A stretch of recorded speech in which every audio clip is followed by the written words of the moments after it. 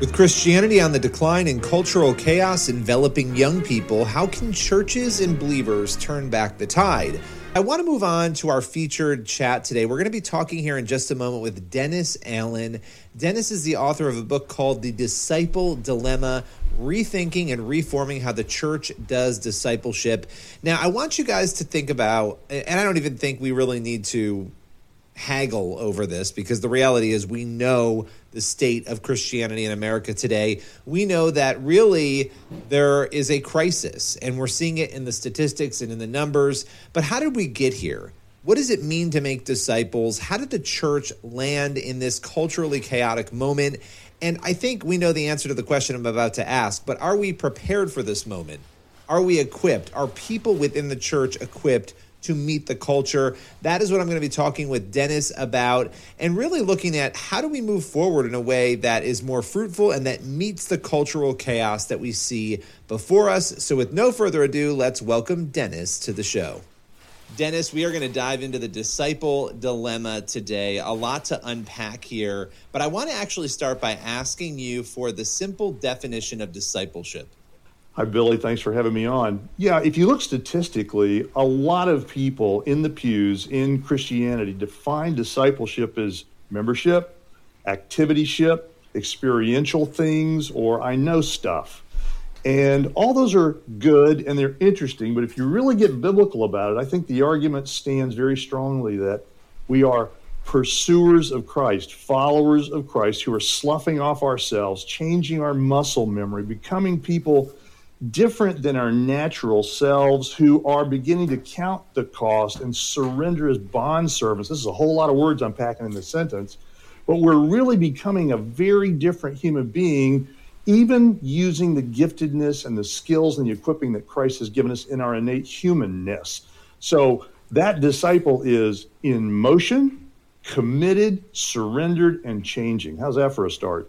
That's a great definition. And it's deep. I love the words you use because it points to the fact that this is a deep, authentic, relationship, and helping others discover and find that relationship and do what we're called to do as Christians is the key. But when you look at culture and you look at the statistics and you look at the numbers, and I know you know these stats and these numbers, it's very concerning, especially when you look at young generations, what's going on there. What have been some of the most concerning, maybe statistics or developments that you've observed while working on this project?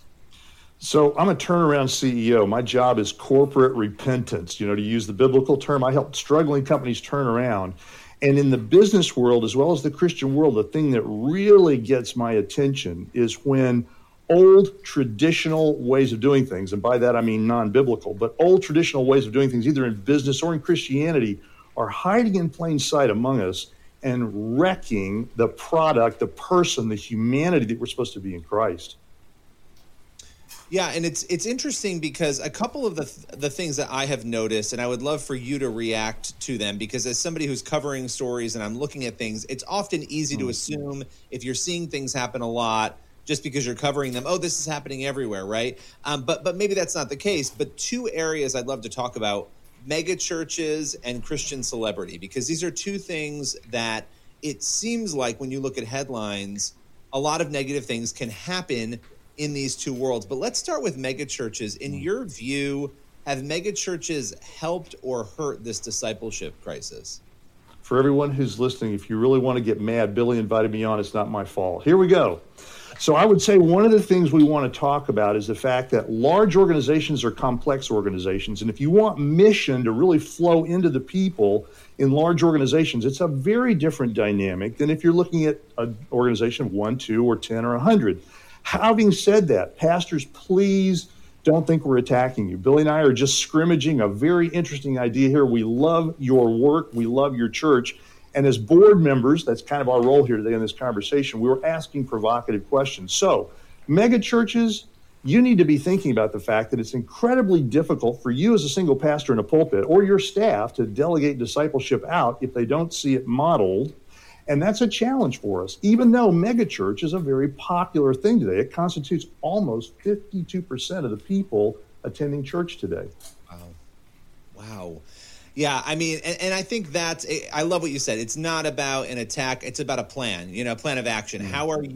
How are you doing this, right, as a church leader? Whether you have 50 people or 5,000 people, that's a question every pastor, needs to be asking. And, you have the Christian celebrity factor, too. And I think that's more of an issue of culture. Culture loves to look for celebrities, and sometimes that seeps in to the church. But we could talk about that, but I'm also kind of interested in talking about young people because it sort of ties in with that. You've got a lot of statistics coming out showing that Gen Z, millennials, that 50% of them, if not more, are being lost. You raise them in the church, you send them to college, and even before they get to college, they may be falling away. What do you think is driving some of that? I think an 1,800-year-old hack that's infested discipleship is really driving it. But to bring it forward to today's context, we have lost salt and light, and a lot of people in the millennial Gen Z generations are looking at this and they're saying, you're no different than a political cause. You're kind of a tribal event. You're nothing more than a screed that's against everything. And my friends like me being a normal person, so I don't like what you're doing. Therefore, I cancel, I walk out, or I'm just embarrassed and I have to leave.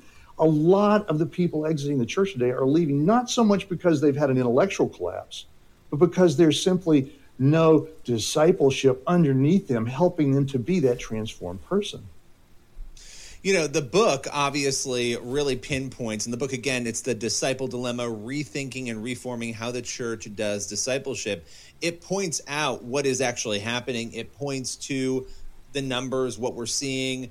What are you hoping people do? They pick this book up. What are you hoping they do after they've read it? Perversely, the book is really not a book about discipleship at all, even though we call it the disciple dilemma. It's really a book about leadership. And we are asking everybody who is, I'm about to define a leader, if you're over the age of 15, in other words, you qualify for a learner's permit, and you've been a believer for more than a year, you're implicated. However, formal leaders, whether you're small group leaders, whether you're pastors, staff, right, your ministry directors, men and women who have people alongside them, please evaluate this hack. If we've got this right, if we haven't completely blown it in our research, then what we're saying is we're going to continue to replicate fragile, brittle disciples inside the church, inside our families. Our kids and our grandkids are at risk in this if the thesis is right. Therefore, we're asking everybody, please evaluate. And if it's right, take a look at the second half of the book, because that's the path forward biblically.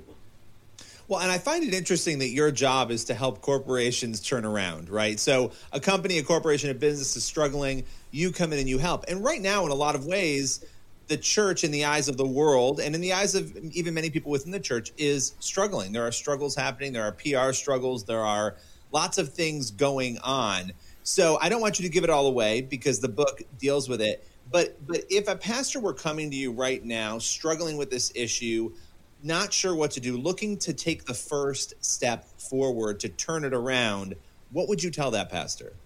My first statement, Billy, would be, please do not despair. The sovereignty of the Lord God Almighty reigns in this. My second point, which I think is really important for all of us, is we have to stop managing and we have to start leading.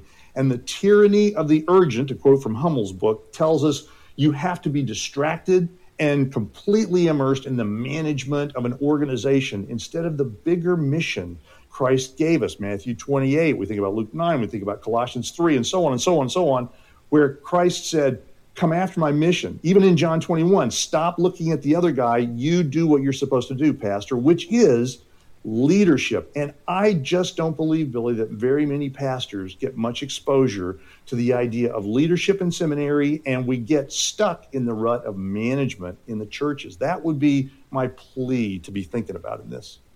Yeah, that's interesting. Refocusing on what it really means to be a leader. I love that you defined that before, and sort of looking at that as a step forward, because to your point, many people may think they're doing good leadership, but perhaps they're not. And maybe when their churches change, because I think it's also easy to look at a church and say, oh, it's a church of 100. Well, a lot of times a church of 100 becomes a church of 3,000. And you've got to reassess and relook at what you're doing when those structural changes happen. And sometimes people maybe haven't done that. So I love this project. I love the book. It's The Disciple Dilemma. Any final comments that you want to leave us with today? Well, if you want to check out some of the thinking and traction and action on this, we're at thediscipledilema.com, or you can catch YouTube or Facebook, same thing, The Disciple Dilemma, and see some of the conversations we're having with a lot of people, nuns, duns, pastors, casuals. How is this really working, and is it real? Okay, but now you made me ask you another question, so I feel bad because that wasn't my last question. The nuns, when you've interacted with people who have left, and we're not talking about Catholic nuns here, we're talking about the people who they're either atheist, agnostic, or unaffiliated, and most of them are just unaffiliated. They're not in the atheist or agnostic category, but maybe they've left a church. Any of those people you've interacted with on the whole, if there were sort of a 30,000-foot reason why people have abandoned or left church, what have you heard? What would that be? You guys are irrelevant. You guys have actually just walked away from whatever it is you were calling me to do, the full passion and followership of Christ, and you just become a political or a tribal or an existential event. And I'm not even sure who Christ is because I didn't really gain much of my faith in the first place. I was just doing what mom and dad wanted me to do. It wasn't my faith. It ain't my fault, which is legit, right? But the backstory on this is come see the biblical call that Christ has given disciples. It's a stunning story. Well, I so appreciate your time today, Dennis. Thanks for coming on. Would love to have you back sometime soon. Thanks, Billy. Great to be with you. That brings us to the end of today's Higher Ground with Billy Hallowell. Make sure you head over to highergroundtimes.com for news, podcasts, video, and so much more. We'll see you here again next week.